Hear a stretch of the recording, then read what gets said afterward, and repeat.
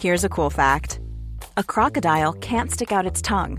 Another cool fact, you can get short-term health insurance for a month or just under a year in some states. United Healthcare short-term insurance plans are designed for people who are between jobs, coming off their parents' plan, or turning a side hustle into a full-time gig. Underwritten by Golden Rule Insurance Company, they offer flexible, budget-friendly coverage with access to a nationwide network of doctors and hospitals. Get more cool facts about United Healthcare short-term plans at uh1.com. Hiring for your small business? If you're not looking for professionals on LinkedIn, you're looking in the wrong place. That's like looking for your car keys in a fish tank. LinkedIn helps you hire professionals you can't find anywhere else, even those who aren't actively searching for a new job but might be open to the perfect role. In a given month, over 70% of LinkedIn users don't even visit other leading job sites. So start looking in the right place. With LinkedIn, you can hire professionals like a professional. Post your free job on linkedin.com/people today. Millions of people have lost weight with personalized plans from Noom. Like Evan, who can't stand salads and still lost 50 pounds. Salads generally for most people are the easy button, right? For me, that wasn't an option. I never really was a salad guy. That's just not who I am. But Noom worked for me. Get your personalized plan today at Noom.com. Real Noom user compensated to provide their story.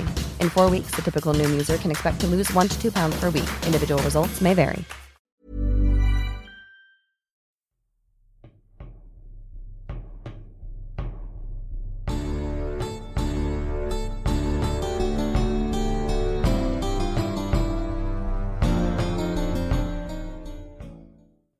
Welcome to the Fan of History podcast, episode 8, event of the 930s BC.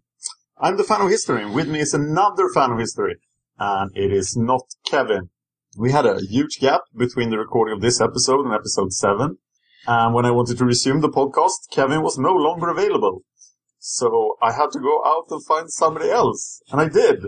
Brennan. Hi, Brennan. Hello, Dan. Yep. I am Brennan, and I'll be joining Dan for these episodes. Dan and I have known each other for quite a while, and he also knows that I have a great love of history as well. So I'm glad to be doing this with you, Dan. Yeah, Brennan did create the original Fan of History logo, and he was sort of following the YouTube channel from the start. And we have done another podcast together, so we sort of know that we can talk to each other.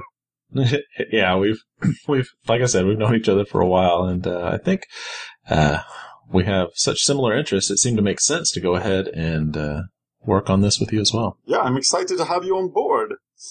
Well, thank you. I'm glad to be here. Let's talk about the 930s BC. All right. So, okay. As everyone knows, in the last episode, kind of left off, where are we starting physically in this episode? In what area of the world? I like to start in Syria and southern Turkey because of the events of the Arameans. I mentioned them before on the show. And the Arameans are behaving a lot like orcs since they arrived in the 11th century. But in Syria and southern Turkey, they are encountering the Neo-Hittites, and they have assimilated, they have sort of merged with them, moved into cities, which is against Aramean culture. And they are sort of being absorbed by the superior Neo-Hittite culture. The Neo-Hittites, as I said before, also quite weird because they are going with their lives as if the Hittite Empire did not fall 300 years before. So they're like doing art and statues and gods and stuff, just like in the good old days. And for some reason, the Arameans just love this. Well, that's interesting. I know that if you look back in Japanese culture, they have waves or hills and valleys, if you will, of acceptance and then shutting out. And what it seems like they do is over time, they accept a new thing or new culture, such as China, and they absorb it. And I know they like to think they perfected it. Like the American culture after World War II. Yeah, exactly. Is this something similar? Did it just happen that it was in one of those hills and valleys of culture's I think the Neo-Hittites would accept anyone who liked their culture. But it's weird that Babylon has a long history of absorbing, attacking peoples. So Babylon was ruled for many hundreds of years, up to this point, by Kassites, which was an invading barbarian tribe, and they just totally assimilated into Babylon and became Babylonians. But the Arameans don't do this in Babylon. In Babylon, they are running around in the fields and stealing stuff. But there is another culture that has started to assimilate the Arameans as well. And they are right next door to the Hittites. It's the Assyrians, because they need more warriors for the armies of Ashur. And the Arameans have qualified for that, because they are the last people that really beat up the Assyrians in the 11th century. So they're just trying to, they know that they hit them pretty hard, so they're thinking, hey, maybe if we can convince these guys, fight on our side. And Assyria is now, last episode they had their first successful campaigns for a long time, for 100 years at least. So now they are looking outwards a bit. And there used to be a tradition that Ashur, the god of war, who is the one god of Assyria, they have this weird monotheism where if you worship another god, you are really worshipping Ashur, but you don't know it. So there is only one god, but he's all gods. And their religion breaks down at times. Sort of, it's not logical. We'll talk more about that in the 9th century. But there's king in Assyria, Tiglath-Pileser II. And he dies in 935 BC, and is succeeded by his son, Ashur-Dan II. And this guy is responsible for a lot of stuff, and we'll talk more about him in the next episode and the episode after that. But they're now looking to revive this tradition that after the harvest, every Assyrian man who is anything gathers, form an army under the king, and they march out and beat up someone and take their stuff. So it's sort of annual robbing campaigns. But they, of course, see them as incredibly glorious military campaigns for the glory of God. The one god. Yes. Ashur. They will always have... Right now they have no contact with Babylon because there are like vast hordes of Arameans between Babylon and Assyria. But when they get back into contact with Babylon, they too suffer from this phenomenon that they are absorbed into Babylonian culture. So the Babylonian gods will have quite an influence on Assyria, and they constantly have to remind themselves that these ancient Babylonian gods are also aspects of Ashur, the god of war. And this sometimes breaks down. Right. Wow. Seems like Babylon must have been an awesome place to be. Yeah, and it's awesome for such a long time. It's built in the... Hammurabi forms the kingdom in the 19th century BC, if I'm not mistaken. And then when Alexander comes there in 330s, 320s, it's still going on. That's incredible. Yeah, it's really amazing. It's for a system of rules to function with that many people inside such a closed area and to last that long. That is amazing. Yeah, we'll talk a lot more about Babylon in upcoming episodes, but it's a fantastic Sounds good. But we should remember that the Assyrian core cities, Ashur, the capital, Nineveh, and third place that I can't remember right now, they are even older than Babylon. So the Assyrians have been around forever. They already have had 2 empires. It's pretty amazing. And these enormous stretches of time, it's hard to imagine that there is almost zero progress for 1,000 years, but... Yeah, it reminds me of when Cape Horn, I believe it was Cape Horn, was first navigated by, I think it was the English. They found a tribe of people that had been living down there in such harsh conditions and had never advanced past Stone Age, even though it was well into, it just wasn't that long ago. And I'm wondering if it's something similar, because you have such harsh conditions that the stress on the people is so great that they never evolve. Yeah, Can it be a situation? I think there is a tribe in Guatemala still that has no contact with the outside world and lives in the Stone Age. Yeah. And I'm just wondering if there's similar anti-stress. I wonder if that can also keep a society, not necessarily from evolving, but from devolving or improving because everybody's so comfortable. Yeah, it might be. They are extremely conservative societies as well, because this has been working so long, so they are not inclined to change anything.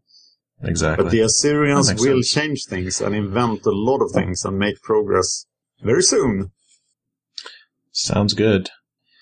So, I'm looking over the notes, and we have some Shoshenq from Shoshenq. Egypt. He's gonna be the main character of our next episode. He's the pharaoh of Egypt. He's the first pharaoh of the 22nd dynasty. He is a Libyan. And at this time he is doing a lot of work with the Egyptian military, because Egypt was divided right before his time. But he's put an end to that.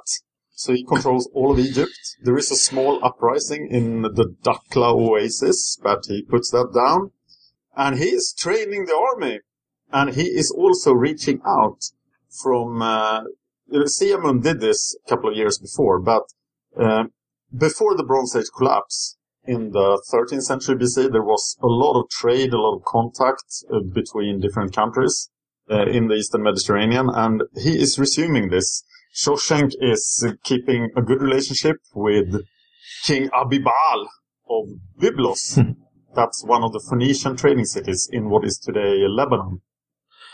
So what did so about the Phoenicians, they had so much influence or so much trade with Egypt. What were they doing around this time? The Phoenicians have also been around an insane amount of time. They have been living in these cities, being merchants since the 3rd millennium BC. Wow. And they want to go on the sea, they want to trade. They live in independent city-states at this time. And they are the inventors of the alphabet, but they kept all the writing on paper and papyrus, so it's lost to us. Man. So the sources are really bad, actually, for the Phoenicians, which is weird, as they are the inventors of the alphabet. And it's probably that more people are literate in Phoenicia than anywhere else at this time. That's pretty amazing. Okay, I have to ask. All right. Phoenicians, seafarers, and traders... did they actually like seafood? Unlike the people in the last episode. We don't know, but I don't know. I'll safely assume that, I think. I would think so. But, I have to mention one more thing about them, because they're actually in a golden age right now. They are having a ball, because they were one of the few survivors of the Bronze Age collapse. When the Sea Peoples came down the coast from the north and raided everything, the Phoenician cities were fortified well enough. Or maybe they talked their way out of it. So they were sitting behind high walls, and they probably sort of delivered supplies to the Sea Peoples and got out. So everybody else was crushed. The empires fell, the Neo-Hittites, the New Kingdom of Egypt, but the Phoenicians were still there. So they are sort of like Sweden after Second War. We were years ahead of everyone else when the war ended. Yeah, it's like you can... who else did that? Basically saying, we recognize you as an invading country. Hey, how about we just give you stuff? You don't have to waste resources taking it. Here you go. Let's all just be cool. If there is a powerful empire... not to spoil anything, but if there is one, Phoenicia will survive by providing luxury goods to the powerful empire. And powerful emperors and kings, they want luxury goods. And they know if they murder the golden ghost, there will be no more luxury stuff. Yeah. So who is going to deliver like perfume and weird things from the Mediterranean to the king? Nobody. Exactly. It's what is shocking to me, and it's always going to be this way, and I'm sure I'll bring it up again later, is the world is shaped by something as tiny as a mustard seed and as ephemeral as perfume. But the entire world will get dominated by these small things. True. It's amazing to me. Yeah. Shawshank, actually, he has many pronunciations of his name. I think Shawshank is the correct one. He is dealing with the Phoenicians, and he is not their enemy.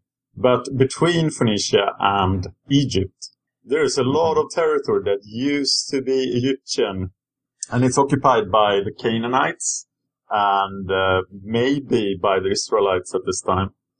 And they are in for a rude awakening. The power of Egypt grows again. Right. It's coming. Yep. So, where else in the world? Like, when we think of the Middle East, we kind of, or in my mind, it seems like this separate place, but it's surrounded. You know, there's what we can, Europe is right next to it, and then you have the Far East, just on the other side. And we see such dividing lines today, but what was going on, even further east in, China, in that area of the world at this time? That reminds me, actually, that the Silk Road, trading contact between the Near East and China. We'll talk about that in a future episode, but I just read somewhere that there are hints that there is actually some trade, even before this, even in the Bronze Age, that objects from China actually make their way to the Near East. Wow. But it's very controversial at this time. But we'll talk about that more later. In China, we have the most powerful king of the Zhou dynasty. Our Chinese listeners have complained. It's not pronounced the Zhou dynasty, but the Zhou dynasty. Zhou? Okay. Yes, just like average Zhou. Yeah. Oh, so it's more of the Russian way of pronouncing it? Or maybe it's just my Swedish way of saying Zhou. But it's this is the Zhou dynasty at its height. We have King Mu, who is more ambitious than wise. He rules China. We don't know anything that happened in this decade, but he's ruling China for a long, long time. And episode 6 has a lot on King Mu and his alleged adventures. We call this period of Chinese history between 1045 BC to 771 BC the Western Zhou dynasty. And the difference between the Western Zhou and the Eastern Zhou, the Eastern Zhou is going on for about 500 more years, is that the Zhou king actually is an all-powerful king in China, whereas he will be a puppet king, like the Japanese emperor in the Eastern Zhou dynasty. Oh, okay. But there are at least 13 powerful states in China that have their traditional rulers. And these rulers have all sworn allegiance to the Zhou king. And the Zhou territory itself is really small, but it's centrally located. Millions of people have lost weight with personalized plans from Noom. Like Evan, who can't stand salads and still lost 50 pounds. Salads generally for most people are the easy button, right? For me, that wasn't an option. I never really was a salad guy. That's just not who I am. But Noom worked for me. Get your personalized plan today at Noom.com. Real Noom user compensated to provide their story. In 4 weeks, the typical Noom user can expect to lose 1 to 2 pounds per week. Individual results may vary. Here's a cool fact. A crocodile can't stick out its tongue. Another cool fact, you can get short-term health insurance for a month or just under a year in some states. United Healthcare short-term insurance plans are designed for people who are between jobs, coming off their parents' plan, or turning a side hustle into a full-time gig.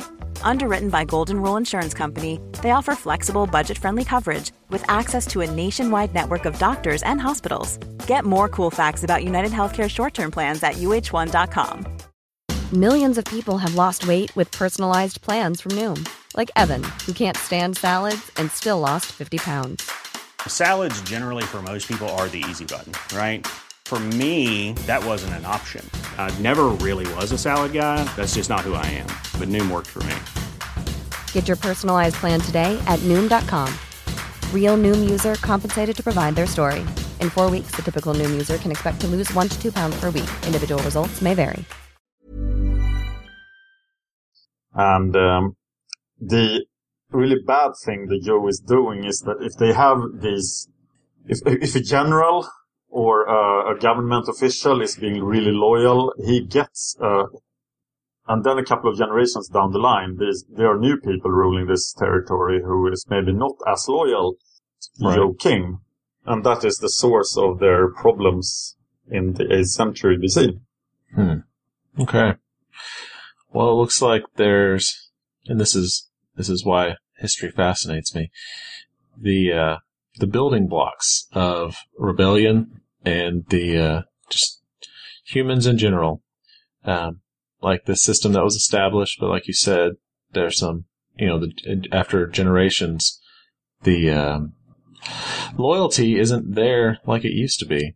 Very true. So you set up, basically all this is a giant setup for what happens in the future. It's all a giant puzzle, people. We're just watching the edge pieces be put in place, and we don't know what the picture is like. Even today, we still don't. It's like we're constantly adding to it. So, yeah, it's very, very interesting. Now, let's see. One other thing. I think it was brought up on the last episode, if I'm not mistaken. Started talking a little bit more about culture in the Americas. What's going on there, and I believe at this time it's where the poverty point culture is really coming into its own. Yeah. Since the fall of the Norte Chico back about 1,000 years ago, the Olmecs, when they arose, have been the one powerful culture in the Americas. And they must have thought that they were alone in the world, being civilized. But now, finally, there is something in North America. And this is not... it's always a question how you define civilization. And this is not a civilization that keeps written records, but it seems civilized enough. You have been there, haven't you? Yes. In the... around the Gulf Coast, Lower Mississippi? Yep. I think Poverty Point is a national park today. Oh, yeah. Yes. Yeah, this place, right. You can still see some of their mounds. The mounds, yeah. And they were around between 2200 BC and 700 BC. So they have been doing this for quite some time. But this is the peak of the culture. And I was surprised to find a culture like that so long before Columbus. And I wonder what happened in 700 BC when they went away. Yeah, there's always some kind of event.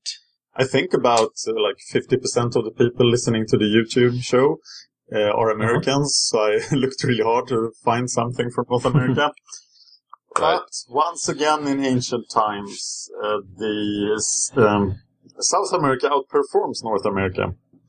Mm-hmm. Because a new civilization rises in South America. These guys don't have writing either, but they are, I think, my favorite culture of all of history. Mm-hmm. It's the second culture in Peru, but the Norte Chico have been gone for so long, so they have no connection. There's over 500 years, probably more between them. They are called the Chavins. I think that's the right pronunciation. And their best site is Chavin de Huantar, and that's why they're called the Chavin. And it's important to stress that they have no contact with the Olmecs, because there is no way to get from Peru to Mexico at this time. You can't go by sea, and you can't go by land, because there are the mountains in the way. But what fascinates me with this culture is that they have no warfare. They don't have armies, they don't have walls, they have very little weapons. They probably... I don't think they even have weapons. I think they have some knives, perhaps, but not more than that. And they seem to be spreading their culture by just being awesome and making the people nearby into mirror images of themselves. This stage is called the Urrabarrio. It's the first stage of the Chavin, and it goes on until 500 BC, which is probably the break-off point for this narrative structure of this podcast. So we're not going to see the Chavin in any other stage than this. But they have a strong religion, and it's all focused around leopards. And that, incidentally, is the focus of the Olmec religion as well. So it seems strange that they didn't have any contact. So they have no rulers, but they have priests. And these priests take narcotic snuff. So there are pictures of the priests with like mucus, is that the word? Running from their nostrils. Mucus. Mucus, yeah. Because they are taking this narcotic stuff. And then they're shape-shifting into leopards. Wow, that's quite a trick. And they have fantastic arts. You can see this on their paintings. So, they're extremely peaceful, and they take a lot of drugs. So, I guess you could call them hippies. Yeah, it seems like they just, on the kind of flip side of the Babylon that we talked about earlier. Yeah, they just hang around. Like, hey man, why don't we just eat some guinea pigs? Yeah, their menu is mainly potatoes, quinoa, guinea pigs, birds, clams, and shellfish. And they spend a lot of time at these sites implementing artistic stuff, and they make waterfalls that sound like roaring jaguars. Of course, they shapeshift into jaguars. Sorry, not leopards. Leopards are in Africa. Oh, jaguar. Right. Yeah. So, I knew what you meant, but I didn't correct it. I was like, okay, but when they were high enough, they might have thought they were leopards. Oh, yeah, they went all the way to Africa. Those are some crazy drugs. And this culture never goes to war with anyone and just peacefully exists there for a very long time.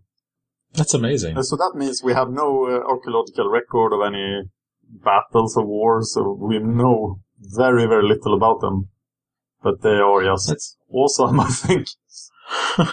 It seems like a pretty laid-back place to be. Yeah. I mean, it's their food sources are all, it's a lot of non-violent food source because they're not out hunting, large game. True, they're just picking up stuff and eating it. Uh-huh. And maybe breeding some guinea pigs. Right, big old fat guinea pigs. Just feed the quinoa to the guinea pigs and get them all big and fat. And yeah, even the clams and shellfish, it's just one of those easily gathered, abundant sources of protein. It's pretty amazing. So the most violent thing they probably see is our jaguars. That's why they turn into them. Yeah. To make them chill out too. Right. You're trying to make peace with the jaguars. When I did this episode on YouTube, it's like 10 minutes long, and we're now 45 minutes in. So I decided to fill out the episode on YouTube with talk a bit about money. Uh-huh. Because this is an age where nobody has coins. Coins is, you think coins, and when you hear that coins came in the 6th or 7th century BC, that's a long time ago, but there's an enormous amount of time where people don't have coins. So what do you do? Because trading has been going on since maybe 10,000 BC at least, probably earlier. Right. You need some kind of standardization. Yeah, they sort of invent stuff that are like coins, but they are not coins. So there are in the Near East especially, is of course, that's the point, that's the place where coins will appear. They will appear in Turkey first. And so you have standardized ingots of metal in the Near East. So you have this is, and then you have these really strange measurements, but it's five wubaduk of silver. But it means that the money is extremely heavy. So for using so very ingots. See money. And in the YouTube show, I have pictures of some of this stuff because there is an ingot the size of an ox hide in Cyprus. Wow. There's also something called knife money, where you have precious knives that you can trade with. So this ox is worth that's funny. 3 knives. And we have extensive lists of how much stuff is worth right before coin disappeared from Babylon. So you can look at the Babylonian price index, and there it's measured in these ingots of metal. But in China, they don't do this. They have been trading in shells of cowrie. So it's basically seafood shells. And now they have become advanced. They're in the Bronze Age. Now they make replicas of shells in bronze. Oh, that's funny. So you moved from actually trading literal shells to just to recreating the shells in bronze. I guess they got tired of the guys who went down to the shore and just got more money. Right. So, makes sense. This will cause inflation, guys. Hey, you know what this is? This is government control. They also seem at its roots. Spades and hoes in China for values of exchange. Very interesting. I didn't know that about the exchange rate. I guess I had just assumed that as soon as we figured out metal, we figured out coins. No, it's fairly late. It will be a culture with a lot of metal that will think about coins first. But that's many episodes ahead. I know. I jump into the podcast for the first time, and I'm just disrupting the the timeline flow. I should mention the YouTube channel. As we had this break in doing the podcast, the YouTube channel has gone far ahead. I'm right now working on the 730s episodes for the YouTube channel. So you can check that out at Fan of History on YouTube. There was a lot more information than I thought when I started this. So many decades are split into 3 episodes. And I think we need to discuss at some point if we're going to do them as one giant podcast or if we're going to split up the podcast as well. Okay. I like giant podcasts for history stuff, but... Right. And maybe you can tell us, listener, in the comments. How long do you want this to be? Yeah, that's something I've always kind of struggled with. When we're doing a podcast, do people like just the quick hits on the podcast, or do they want something that's a full traffic ride away? That's kind of been my thought, is to make a podcast roughly the length of traffic. I am not only a fan of history, but I'm also a fan of hardcore history. That's my favorite podcast. That's where I got the name Fan of History. Mm-hmm. And Dan Carlin, who does that podcast, he will not stop. He does episodes that are 5 hours. So wow. No, I can't do 5 hours. Yeah, but we want your opinion. For the YouTube show, on YouTube, everybody's clicking away all the time, so there you have to be short. So that's why I'm splitting up the decades there. But yeah, tell us what you want to hear. How long do you want these things to be? So, what are we talking about next time, Brennan? Next time, looks like we're going to be talking about Indiana Jones and the Pharaoh who stole the Ark of the Covenant. Dun, dun, dun, dun, dun, dun, dun. And going to be discussing how Shawshank fights his way into the Bible. Yeah, known as Shishak in the Bible. Shishak. Shishak. These names are so guttural and powerful. Yes. And then we have King Mu celebrates his 105th birthday. That is remarkable. It is. And you could question how true it is as well. Yeah, that's true. It says, and also we're going to be looking at Africa south of the Sahara. So that's what's coming up next time. Yes. I also like to mention that you can support this show if you think you want to contribute. You can go to patreon.com at Fan of History. Patreon is a site where content creators make promises and keep them if they get enough money. So there is a list of things we will do with the Fan of History project if you like it. So if you could check that out, and if you think this is good stuff, that'll make us happy. Exactly. It's a way for people to directly support without doing a large. If you don't have to put out, give us $100. That's ridiculous. But if you do like what you hear and you want to, this would allow us to dedicate more time to making the show and making it better, getting better equipment, that sort of thing, and getting more advertising so more people can come in, because the more popular it is, the more time we can actually dedicate to it. Yeah, and it's sort of very clear what you get for the money. So there are commitments from our side, and there is also personal rewards then for people that contribute more. For example, you can get a YouTube show about the historic subject of your choice. Very cool. So I recommend also going to the YouTube, if you're listening to this on the podcast, subscribe, like, and share. Also, if you are downloading this, please give us a good review on iTunes. And from Dan and I know we both thank you for listening. Yeah, you should mention Facebook.com. Oh, yes. It's our most popular outlet for some reason. We are at Twitter as The Fan of History, and there's a website called thefanofhistory.wordpress.com. If you want to leave comments and ask questions, we are very happy, and you can do that on iTunes or just comment on any YouTube video. I'm checking the YouTube comments 10 times a day, I think. So. Oh, Dan's quick with the comments, everybody. Yeah.